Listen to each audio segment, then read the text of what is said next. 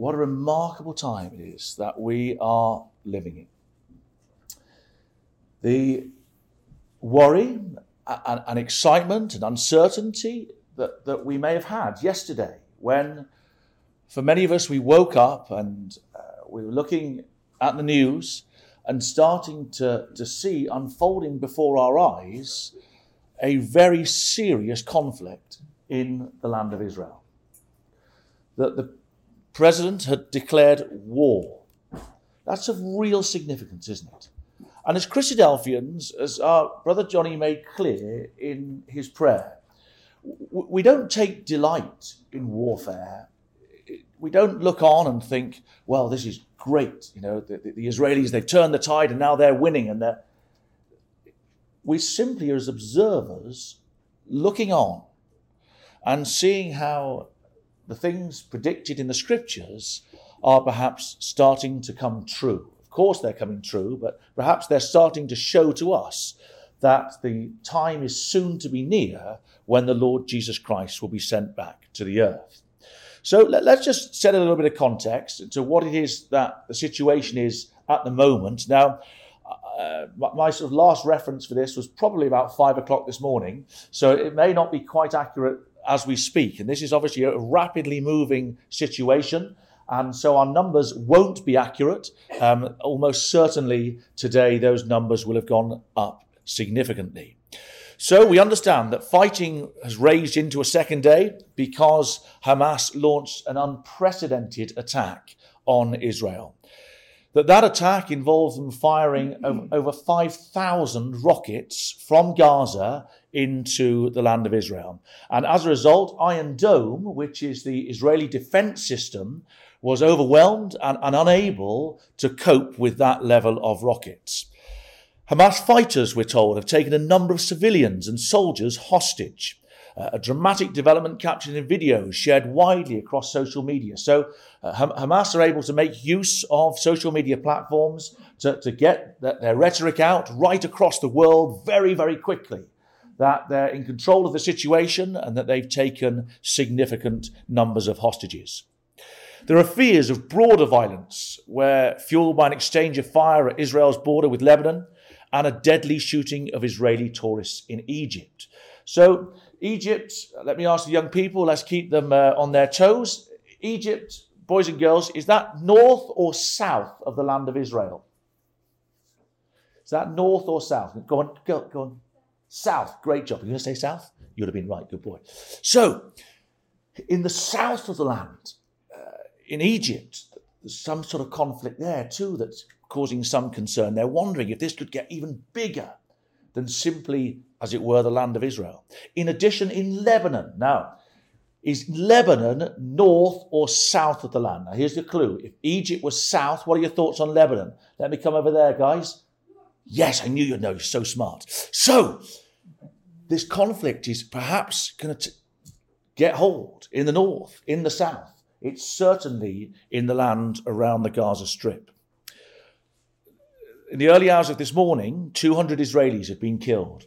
Israel's foreign minister said at least 313 people were killed in Israeli strikes on Gaza, the Palestinian Health Ministry said. So you're talking well over 500 casualties this morning.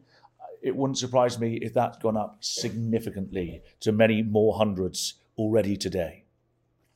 And so, as a result, the Prime Minister, Netanyahu, vowed that his country would take mighty vengeance for the attacks.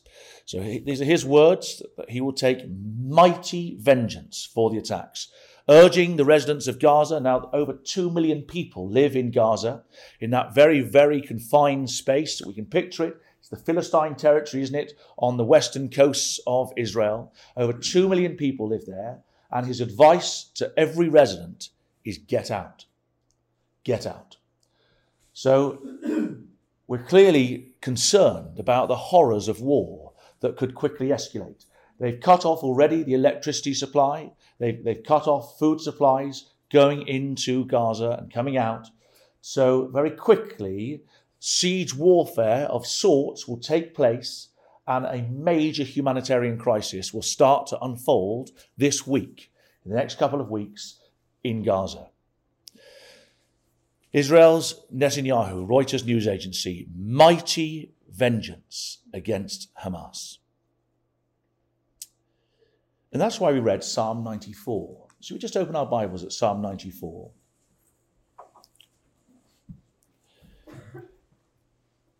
Because Psalm 94 sets our position as Christadelphians, that we're not looking for Israel to take mighty vengeance, or the Palestinians after that to take mighty vengeance. Vengeance is God's. He is in control of the kingdoms of men and gives it to whomsoever he will. And so we read in Psalm 94, O Lord God, to whom vengeance belongeth, O God, to whom vengeance belongeth, show thyself. This is the Christadelphian prayer today. This is our prayer today, that when we look at the horrors of the conflict that's potentially going to start to unfold in that land, our prayer is that the God of heaven and the earth, the God of Israel, will show himself today. Lift up thyself, thou judge of the earth. Render reward to the proud. Lord, how long shall the wicked triumph? It's the question on all of our lips, isn't it? When we see another situation escalating, we were hoping that we wouldn't see another escalation of violence in the land, that peace would develop in that land before the king of the north in Ezekiel 38 would drop down. That's what we were hoping for as Christadelphians. But today there's violence and there's conflict. And so we ask the question, how long, O Lord, shall the wicked, how long shall the wicked triumph? How long shall they utter and speak hard things? All the workers of iniquity boast themselves. They break in pieces thy people. This is our prayer. They break in pieces thy people, O Lord, and afflict thine heritage. They slay the wicked and the stranger, and they murder the fatherless. That's what we've seen in the last 24 hours in that land. Now we ask ourselves the question, well, why has this suddenly happened now? What's been going on that in a moment, without any prior warning, suddenly the world woke up to see Hamas having broken through the border fences in Israel itself, taking hostages, killing indiscriminately men, women, disabled people, children. How has this happened? Why now? Well, we're interested to know that it's the 50th anniversary of the Yom Kippur War, which was the last major assault by the Palestinians into Israel. Now that's just extraordinary, isn't it? That on the Day of Atonement, Yom Kippur, 50 years ago, to the day, October the 6th, these militants have come and they have reenacted in many respects that war. Let me just, for the sake of the young people, when we talk about the Yom Kippur War, unless we've happened to have done some work on it, we might think, oh, what are we talking about? So just have a little read of that slide there. I'll sort of paraphrase it for you. So this is nothing to do with what happened yesterday. This is describing the Yom Kippur War 50 years ago. A surprise attack on Israeli territory by Arab coalition forces on October the 6th, 1973, began the final and bloodiest conflict of the Arab-Israeli wars. October the 6th, 2023 marks the 50th anniversary of the Yom Kippur War, also known as the Ramadan War. The writer for the American University here, can you imagine when they penned these words, talking of October the 6th, 2023 being the 50th year? Do you think for one moment they thought that another surprise attack was going to come to Israel? So you can see that from the Palestinians, there's a sense of history and there's a sense of this is our time. And this time we're going to make it count. This isn't going to be like the Yom Kippur War, which in 19 days, the Israeli army completely dealt with the Palestinians and their Arab coalition, from their point of view, they're not taking another risk like that. This is 50 years on, and they mean business. And so we're seeing that Israel's enemies are seeing a weakness. There's this 50-year anniversary. That's one of the drivers, no doubt. That's no coincidence, is it? But in addition, the country of Israel is in a sort of unprecedented weak point, as so many democracies are across the world, certainly from their inception in 1948. So here we are, 75 years on from 48, and the struggles of democracy that we see in nations across the world are hitting Israel.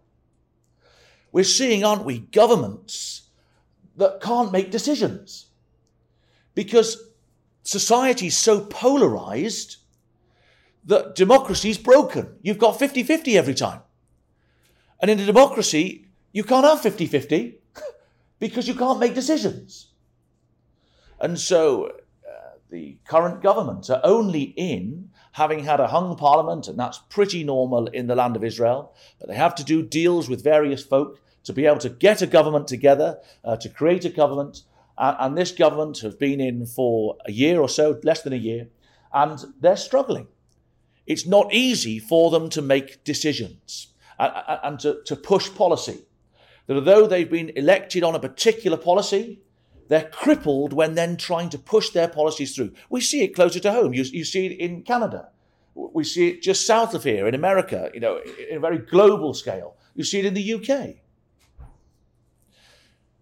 This article this morning, this is further back. This is in July, but it's significant because it just demonstrates that even back in July, there are commentators seeing that Israel's enemies would be ready to take opportunity. Let's just read it. The crisis sweeping Israel, so this isn't talking about this weekend, this is talking about the last few months, has become a focal point for its enemies across the Middle East, who convene top-level meetings to weigh the turmoil and how they might capitalize on it. Foes, including Lebanon's Iran-backed Hezbollah, have been crowing at the sight of Israel fractured by the crisis ignited by government moves to overhaul the judiciary, especially threats by reservists to stop showing up for military service. So, you're Hamas. You're watching that the reservists in Israel that for so long, the reservists turn up. They turn up. That's what it is to be Israeli.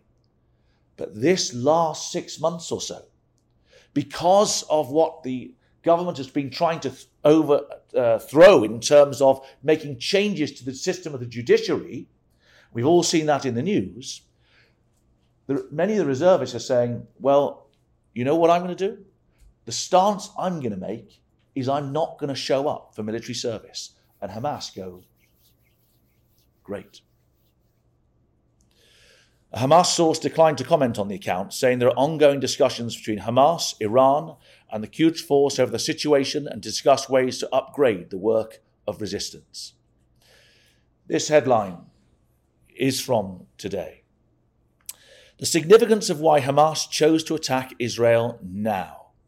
This former US officials say the group and its Iranian backers tried to exploit Israeli political divisions and to derail historic negotiations between Saudi Arabia, Israel, and the United States.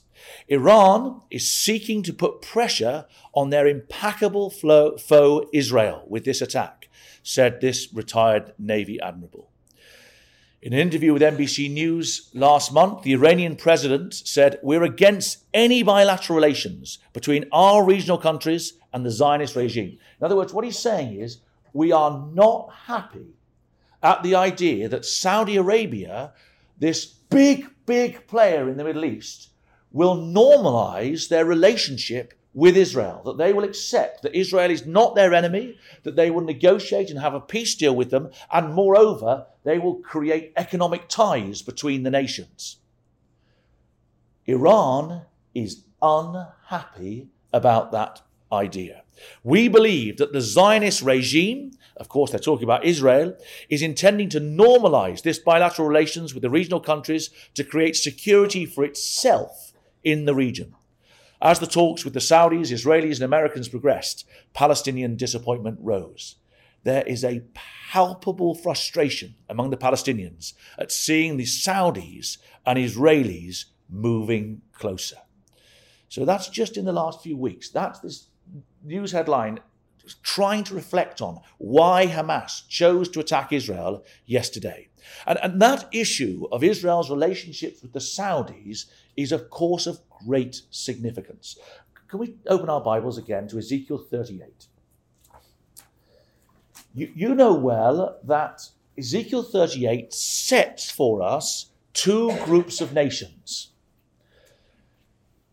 We could turn to Daniel 11, but Ezekiel 38 is a little easier for this. But Daniel 11, we have two groups of nations. We have a king of the, I'm pointing up this way, so it must be the king of the, you're going to tell me, the king of the, and we have a king of the, in Ezekiel 38, we have just the same thing. So, the first few nations we see, Gog of the land of Magog, the chief prince of Meshech and Tubal, in verse 2, that is the king of the north. However, when we go a bit further, verse 13, and we read of Sheba and Dedan and the merchants of Tarshish, that is the king of the south. Right? So we know these things, don't we? And Sheba and Dedan, young people, children, if you're making good notes, you want next to Ezekiel 38 verse 13, so you can write this in your notepads, Sheba and Dedan. Here we've got the Gulf states or Saudi Arabia. So that's why there's been such excitement in the Brotherhood as Christadelphians, any Bible students, to see the Saudis come onto a side which is not aggressive towards Israel. The aggressor towards Israel, well, who's the aggressors? Well, you've got Gog of the land of Magog. We understand that to be Russia. We also can see that with Russia, verse 5, are Persia, Ethiopia, and Libya. So Ethiopia and Libya, we're talking there about North African states. But Persia, give me another name for Persia. So, boys and girls, young people, in your notes, Persia equals, we'll go to a bit of maths here, Iran. Or if you're from these parts, Iran, right? So Iran. So Persia is Iran, okay? Well, we've just seen that there's thoughts that Iran, which is a big, big country to the east of Israel, and is very clear and open about the fact they want to see Israel destroyed, that Iran is supporting this war that Hamas is bringing into the land of Israel. So let's go back to this Saudi issue, because it's really, really been ramping up. Many of you who are watching the news will have seen over the last few months that there seems to be, quite often there's something on the news, Israeli, Saudi Arabia, is something going to happen? And then Benjamin Netanyahu, just over 2 weeks ago, 2 weeks, 2 days, spoke to the United Nations. He spoke to the United Nations for the first time, actually, in 4 or 5 years. I can't remember which, 4 or 5 years. He hasn't been onto that platform for some time. But he was given the platform again. He came and spoke, as Netanyahu so often does. He speaks to an empty hall in the United Nations because so many of the world's countries walk out. But he spoke nonetheless.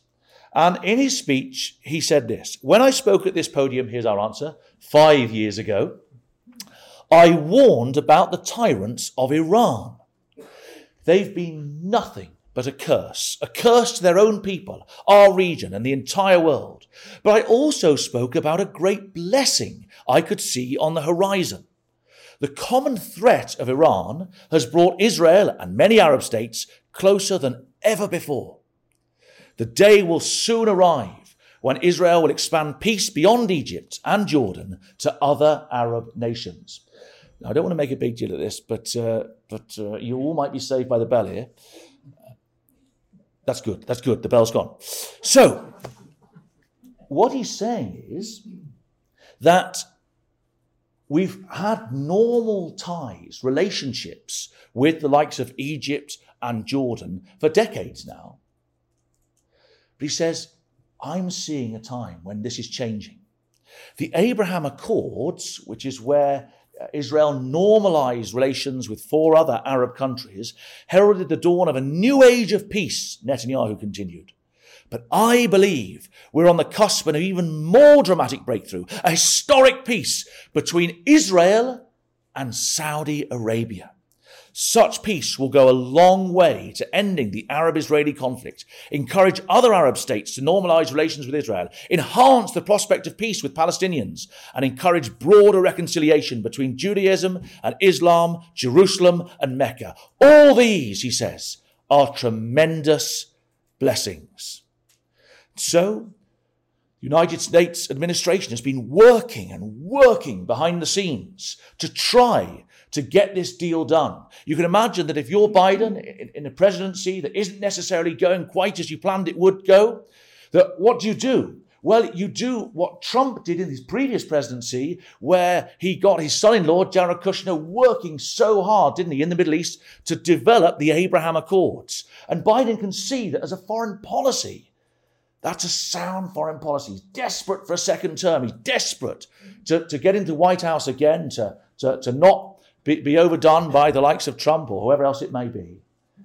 And he's pushing for the normalization of these ties.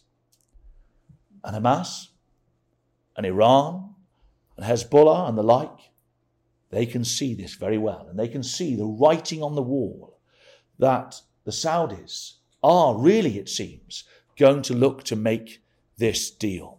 The Economist, just in the last couple of weeks, America, Israel and Saudi are at the cusp of a deal. Netanyahu made clear, Palestinians must not have a veto over Arab-Israeli deals. Netanyahu, tells the United Nations. So just 2 weeks ago, he stood in the United Nations. He explained what his vision for the Middle East was. He showed the corridor, that if you could have peace going from the likes of Saudi through Israel, that economic ties that the whole region could prosper in their links to Europe. Hamas and others are watching on. And Netanyahu tells the United Nations, and all those who are prepared to listen, the Palestinians must not have a veto over any of these deals. And the Palestinians say, yes, we will. We're going to veto this deal. The Jerusalem Post, just Friday, Saudi Arabia has given up on Palestine with Israeli peace, terror chief. Now, just think about this. You're Hamas. You wake up on Friday morning. The conflict hasn't started yet. You haven't been given the go over from the generals just yet. But you wake up and in Gaza is the Jerusalem Post. And you can see that an article in the Jerusalem Post, Saudi Arabia has given up on Palestine with Israel peace, the terror chief says. Hamas, they were so convinced the deal was so close. And then the call is given from the general. I would think that many of those footmen, many of them who are dead now, or captured themselves by the Israeli army, I imagine that many of them wouldn't have known a huge amount. Because the secrecy in what happened, how did the Israeli intelligence not pick up what's happening here? It must have been kept so tight at a strategic level by backers like Iran, with the leaders of Hamas, that the call then comes. You imagine that in the Jerusalem Post, being the driver for many, will show them. And so the headline writers we've seen yesterday, Hamas violently forces detour from the Saudi-Israel momentum. Iran's support for Hamas fans suspicion it's wrecking the Israel-Saudi deal. Hezbollah. Hamas attacks are a message to Saudi Arabia. The Spectator yesterday. Hamas is targeting Saudi-Israeli peace talks. And in all of this, there's more going on too. Yes, they're targeting those peace talks. They don't want Israel to normalize relationships with Saudi Arabia. They're an Arab nation. They're to stay an Arab nation.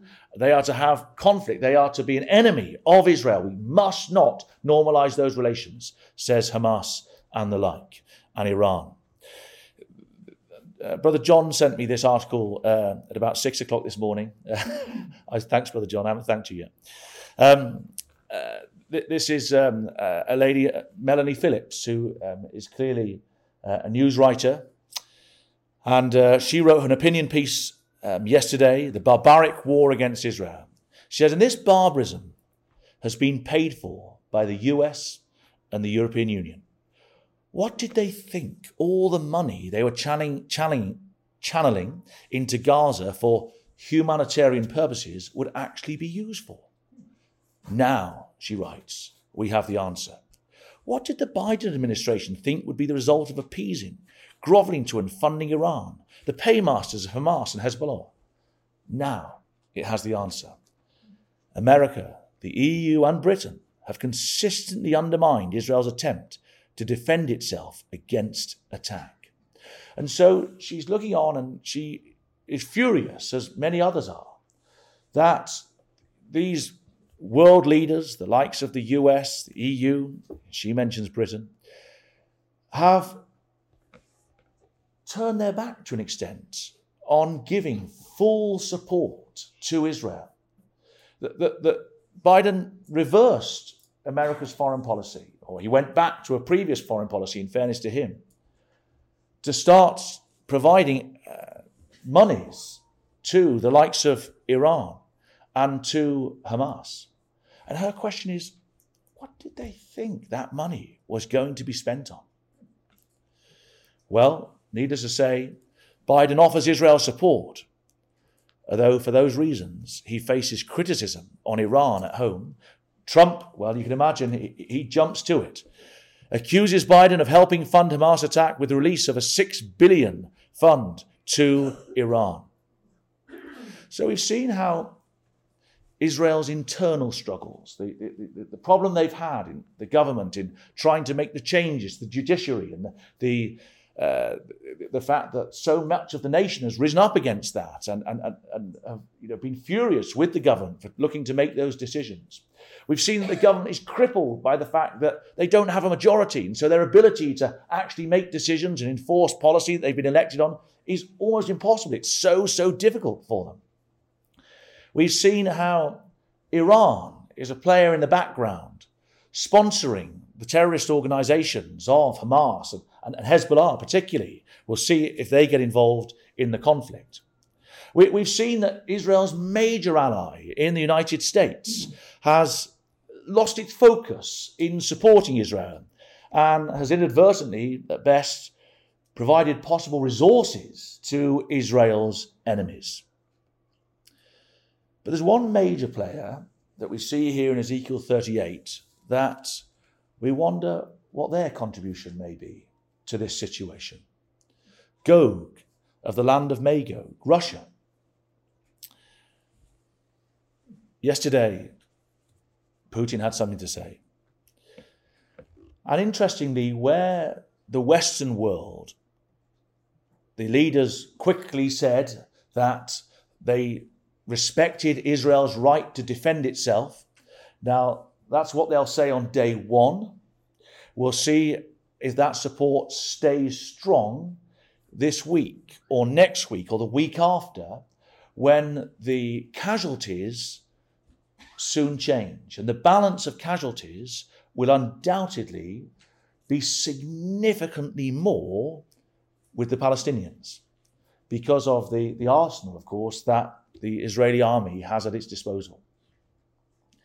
And so yesterday, the Western nations say, we support Israel. We'll see what that becomes. But needless to say, Russia didn't say that. Russia called on Israel and the Palestinians to have a ceasefire, but of course started with we respect the two-state solution. And in so doing, his rhetoric is very clearly, although seeming to show 50-50 support, the world knows very clearly whose side Russia is on. Russia exploiting Hamas attack on Israel to divert support from Ukraine. So there are commentators that feel strongly that what's happening is that Russia, the Hamas militant organization, has had in the last few months several meetings, top-level meetings in Moscow with Russia. They believe that Russia is perhaps behind some of this, or at least part of it. We know from Ezekiel 38 that Iran is with Russia at the time of the end. They believe that Russia is wanting the West's resources, and at the very least their eyes, to be diverted from Ukraine so that they can finish the job that they've started in Ukraine. Russia is behind Hamas attacks on Israel, expert. Russia alleged to be behind Hamas terror attack on Israel. Hamas attack on Israel could be influenced by Russia, this Eastern European, this Estonian official. The ongoing military conflict between the terrorist organization Hamas and Israel may be related to Russia and Iran, according to this politician. This will deflect attention from Ukraine, he added. The timing and reasons for the Hamas attack are linked to Russian and Iranian interests. Hamas is known to be strongly supported by both countries. Hamas leaders have twice held consultations in Moscow in the last 12 months. It's quite obvious that Russia has a wider interest in both distracting attention from Ukraine and, on the other hand, complicating Israel's rapprochement with Saudi Arabia by creating tension in the region. So that to me seems like a pretty good summary of why it is Russia may well be involved in this conflict. Hands that pushed Hamas attack forward are in Moscow. This was texted to me this morning by Brother Stephen Palmer, who, like us all, is looking on, wondering what it is that is taking place in the land. Don't imagine this is just an unprovoked, brutal attack by a bunch of terrorists from Gaza. It's much more than that. The hands that push these killers forward are in Moscow. So it's just interesting, isn't it? Hamas says it's taken dozens of Israelis hostage. The BBC News reported what we know about Israeli hostages taken by Hamas. A significant number of Israeli civilians and soldiers are being held hostage by Palestinian militant group Hamas in the Gaza Strip, the Israeli military says. Some are alive and some are presumed dead. Children, women, the elderly, the disabled are among those taken. According to Hamas, the number of Israelis captured was several times greater than dozens, and they had been taken to locations throughout the Gaza Strip. You turn with me to Joel chapter 3.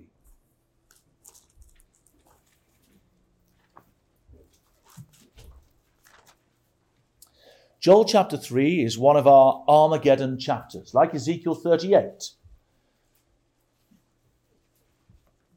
And the chapter sets out for us some of the events leading up to the great battle of Armageddon, where we see in verse 11, assemble yourselves and come, all ye heathen, gather yourselves together round about. Cause thy mighty ones to come down, O Lord. Let the heathen be wakened and come up to the valley of judgment of Jehoshaphat. For there will I sit to judge all the heathen round about. Put ye in the sickle, the harvest is ripe.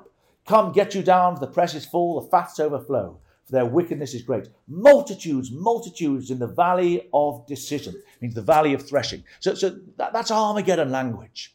The nations being pulled together to Armageddon.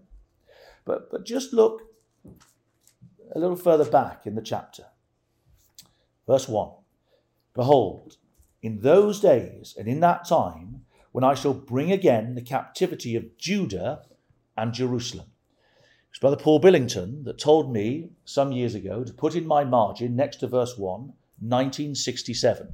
I dutifully did it, so it's in the margin. So we're past verse 1. I will also gather all nations, will bring them down to the valley of Jehoshaphat. So there's going to be a judgment, the battle of Armageddon. I'll plead with them there for my people and for my heritage Israel, whom they've scattered among the nations and parted my land. Yea, verse 4, and what have you to do with me, O Tyre and Zidon, and all the coasts of Palestine? Will you render me a recompense? And if you recompense me swiftly and speedily, will I return your recompense upon your own head? You've taken my silver and my gold. You've carried into your temples my goodly pleasant things. The children also of Judah and the children of Jerusalem you've sold to the Grecians. So, in the build-up to the Battle of Armageddon, there are two groups of people mentioned in verse 4. Tyre and Zidon. Tyre and Zidon, where are Tyre and Zidon based today? Which country would they be in? Lebanon.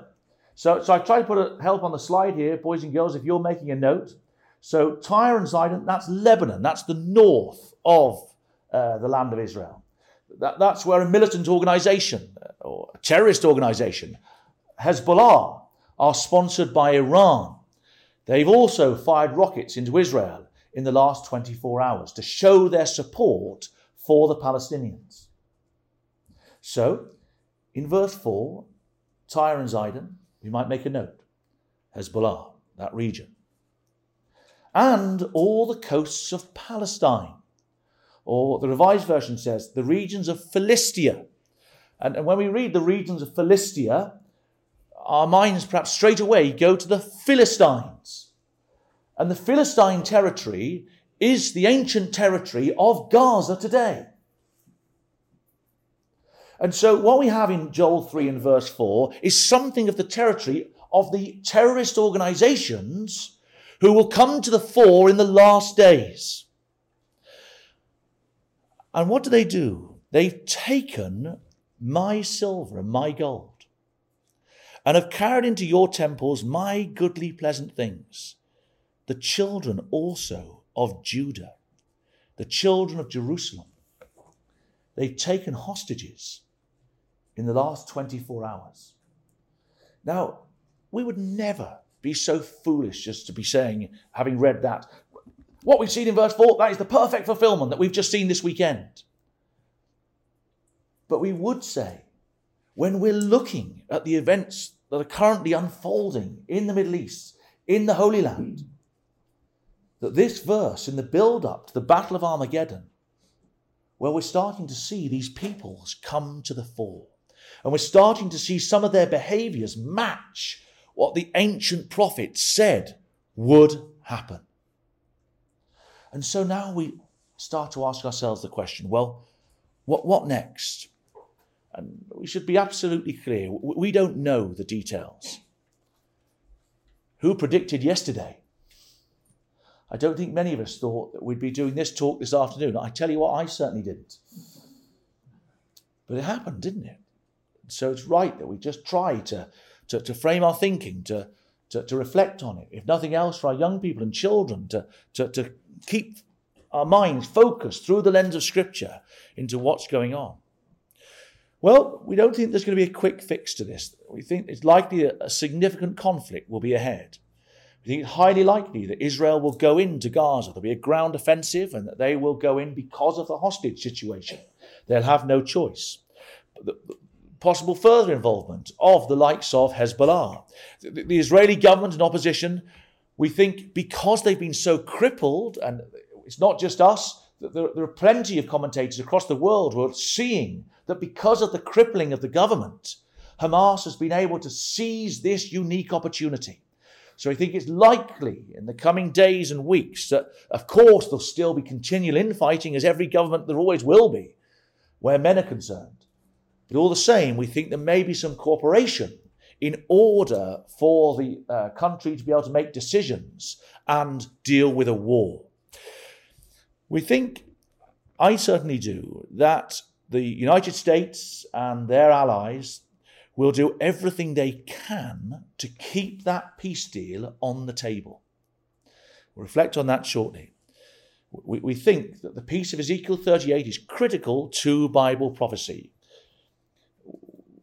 We wonder, and we're getting into speculation here, because we're talking about tomorrow and the next day and the week after and the month after, the year. But we wonder that Israel may justify its position. The government was elected on the premise that they would take the West Bank. Now, they've not been in a position to be able to do that for all the reasons we've reflected on already. But we wonder that this may provide a justification for them to say, we've got no choice. We can't have the likes of Hamas as terrorists in our country roaming around the West Bank where we've got our people living. So you wonder that it may become the driver for them to take the mountains of Israel, the West Bank. And we also wonder that watching on with a bird's eye view from the north, Russia will subtly, initially, provide support to the Palestinians before at some stage it will be less subtle and they will drop down into the land and they'll come on to the mountains of Israel. Okay, so with that in our minds, let's just see if we can just pull a few bits together. Israel warns of a long war ahead as it battles to push Hamas fighters out.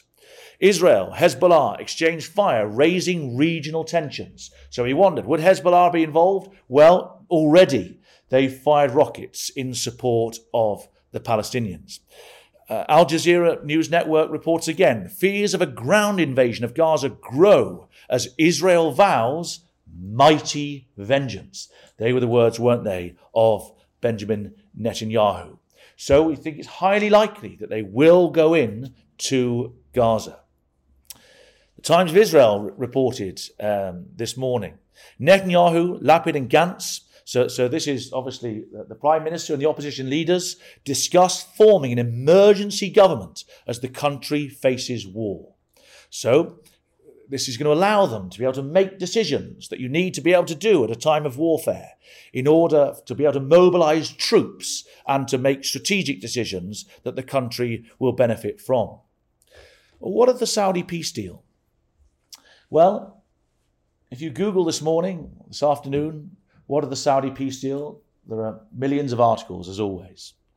And what you'll see is that nearly all of the world's news outlets and commentators believe that peace deal is now dead in the water. That it will be impossible, from their point of view, for Saudi Arabia to normalize its ties with Israel. Gaza war makes Saudi-Israel deal less likely. Normalization effort takes a violent detour. Israel attack likely linked to Saudi Arabia peace deal talks. In striking Israel, Hamas also took aim at the Middle East and the peace deal. Hamas attack delivers major blow to Biden's push for Saudi peace. Biden's hope for the Middle East imperiled by this eruption. Hamas-Israel conflict. Saudi Arabia calls the two-state solution. They're trying to keep something on the table. Iran's support for Hamas fans suspicion it's wrecking Israel. So we ask the question, can this peace deal be rescued? And the truth is, well, we don't know. But what we do know, would you turn back to Ezekiel 38, please? Is that when Gog drops down, when the Russians drop down with Iran and those confederate nations, they're going to come, verse 8, to the land that's been brought back from the sword. Well, that's already happened. They've been brought back, 1948, and they're going to come onto the mountains of Israel. That was only possible from 1967, when Israel retook the West Bank, the mountains of Israel. Clearly, there needed to be some challenge within the mountains of Israel for that to be the center of why Gog would drop. It doesn't say that he's dropping into Jerusalem. It doesn't say Gog is coming into the land. It tells you specifically that Gog is coming onto the West Bank. So we wonder that the West Bank is going to be central. We know it's going to be central to this conflict unfolding when the king of the north drops down. But the state of Israel at that time, when she comes like a storm, Israel will be dwelling in a peaceful state. Verse 10, thus saith the Lord God, it shall also come to pass, At the same time shall things come into thy mind, this is Gog, and thou shalt think an evil thought, and thou shalt say, I will go up to the land of unwalled villages. I'll go to them that are at rest, that dwell safely, all of them dwelling without walls and having neither bars nor gates. That's where they'll come to take the spoil. So when we look at what's happening in the land today, there's an element, isn't it, where our hearts can feel, I was hoping that peace of Ezekiel 38, I was hoping for the Saudi deal to be struck this week, for the ties to be normalised, and my interpretation of Ezekiel 38 to be sorted out. Be reminded, brothers and sisters, young people and friends, the Jews were warned by the Lord Jesus Christ. He warned his close disciples, who no doubt told everyone, that the Romans were going to come and besiege Jerusalem. And the Romans came in AD 66. And the believers said, yep, I knew this was going to happen. I knew this was going to happen. Just like us with the Saudi peace deal. We knew this was going to happen. But then what happened is that the command came back from Rome to turn back. And so the Roman army left the siege of Jerusalem. They left Jerusalem. And the unfaithful looked on and said, I knew this was never going to happen. I knew that when you were quoting to me that Jesus of Nazareth said this and said that, I knew that wasn't going to happen. Listen, eat, drink, and be merry. Don't worry about it. Just live your life. Don't worry about it. They've gone. We know. History tells us the Romans came back. And the most awful atrocity in the city of Jerusalem, its history, took place. And so, when we reflect on that history, we should, although we may feel, how long, O Lord, how long? And we should rightly ask that in our prayers. We shouldn't be downhearted. And we shouldn't allow ourselves to think, well, I give up on this. Far from it. The angels are working, bringing about the plan and purpose of God in his time. Today is the day of opportunity for all of us to make sure that we're a people prepared for when the Lord does come. And so what of the West Bank? Do we think it's likely that Israel could look to completely annex the West Bank? We've seen in the last few months tensions in the West Bank. This article asks this: what does the future look like? With Israel continuing to grow its settlements and entrenching its occupation, a political situation seems distant as ever. Challenges today like the Israeli ultra-nationalist government, the growth of Palestinian armed groups, and the fragility of the Palestinian Authority are different from previous years, which is why intelligence agencies, diplomats and analysts have been increasingly warning of the likelihood of a massive flare-up. That article was written a couple of months ago. If I was the editor of that newspaper, I'd be getting that guy to write me a few more articles. Because that's what's happened this weekend. The massive flare-up. And we've reflected, haven't we? Part of it is because of this weakened position that Israel are in.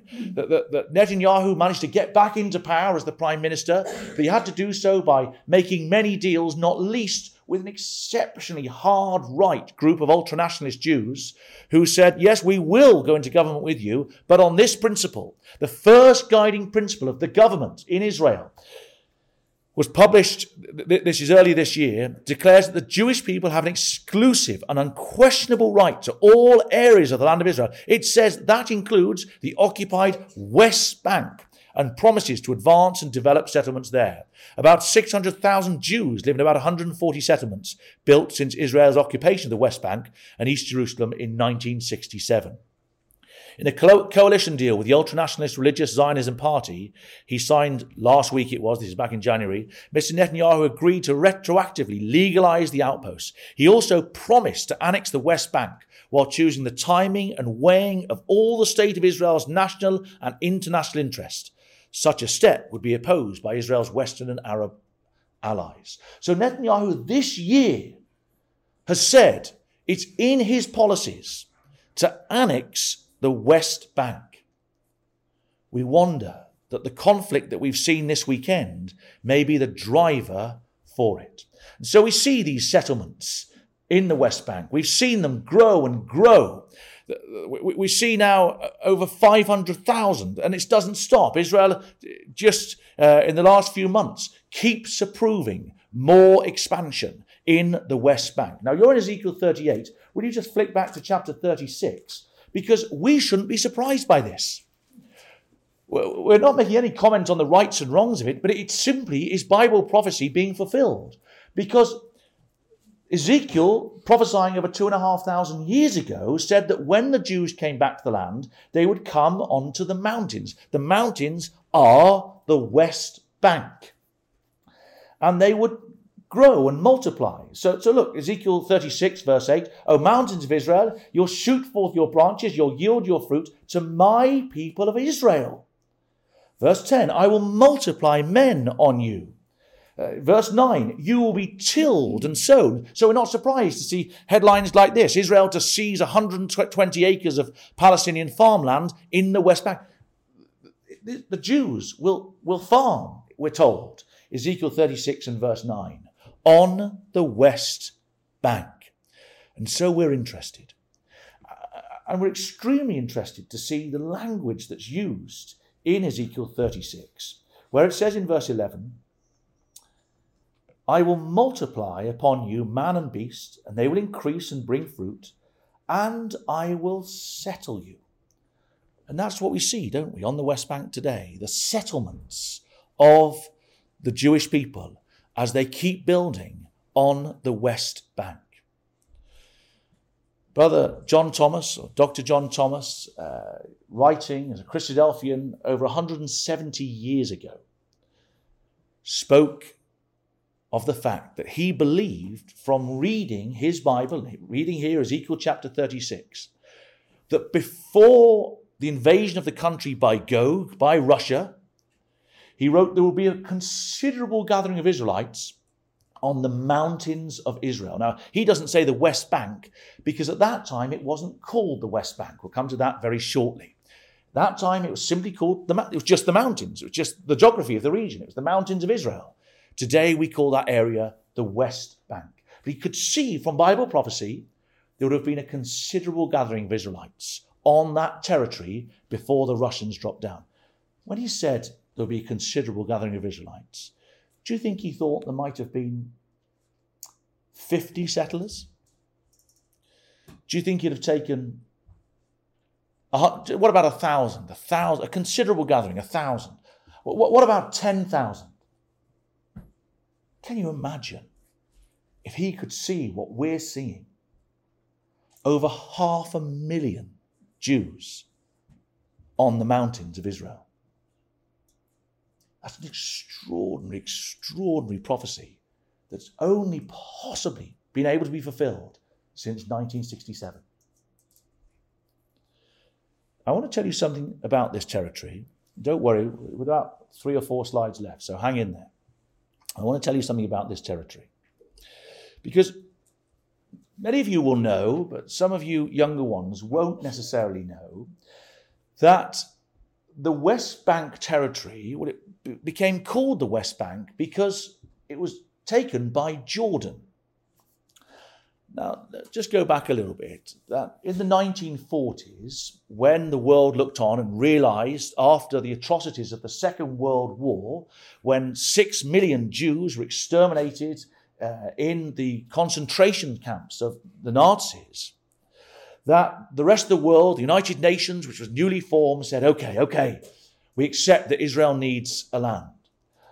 And they drew up a partition plan in 1947.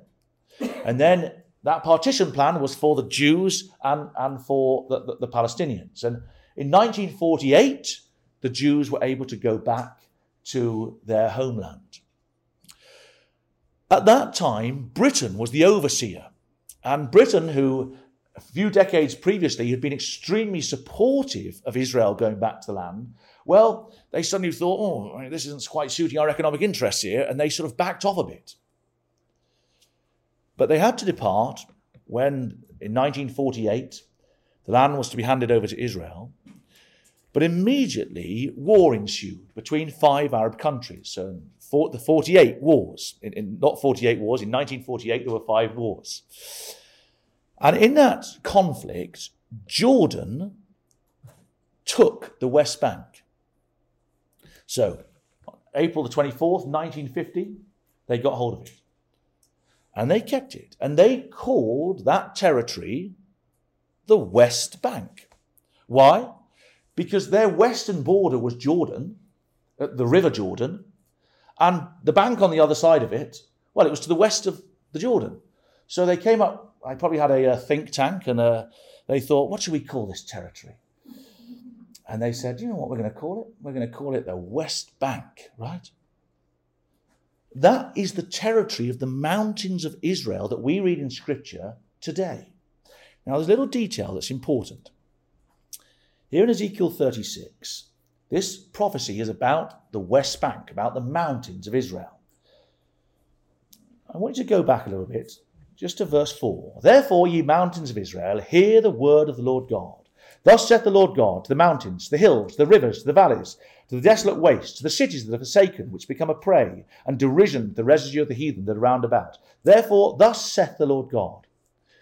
Surely in the fire of my jealousy have I spoken against the residue of the heathen and against all Idumea. Now, look on the screen there. Can you see Idumea? That's another name for Edom in the territory, the modern territory of Jordan. So, let's look again at verse 5. That God has spoken against all Jordan, which have appointed my land into their possession. What did Jordan do? In 1950, they took the land. They saw the opportunity and they said, we're going to have that land. And it wasn't until 1967, in the 6-Day War, that the Jews took the mountains from the Jordanians.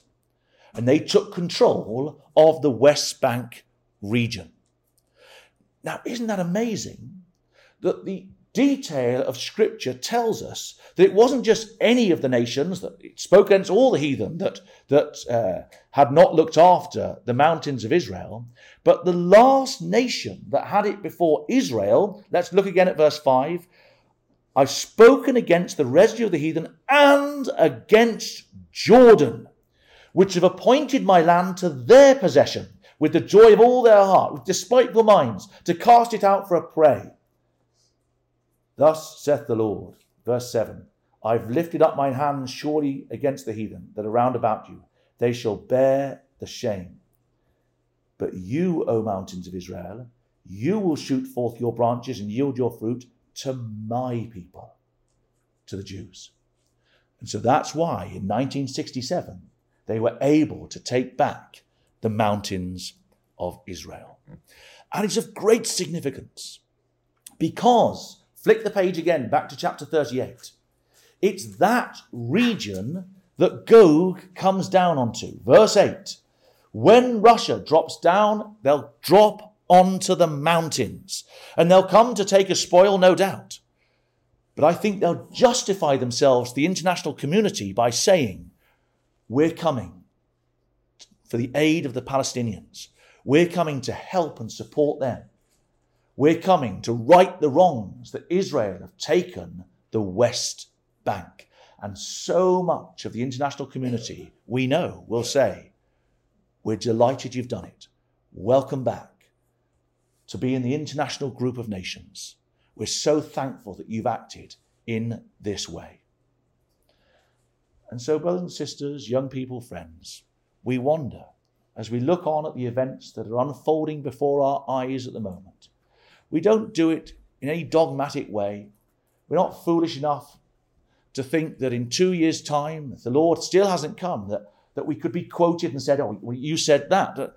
we're doing our best through the lens of Scripture to try to build our faith as to what may happen before the Lord Jesus Christ returns. We're seeing, aren't we, headlines across the world.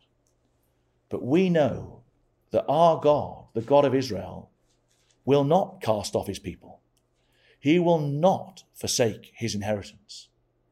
And so for all the bloodshed that we've seen, for all the bloodshed that we will see, we've got to hang in there, hold fast to our faith, and know that when we are seeing these signs in the sun, the moon, the stars, we're seeing such distress of nations, we're seeing men's hearts failing them for fear, looking for those things which are coming on the earth.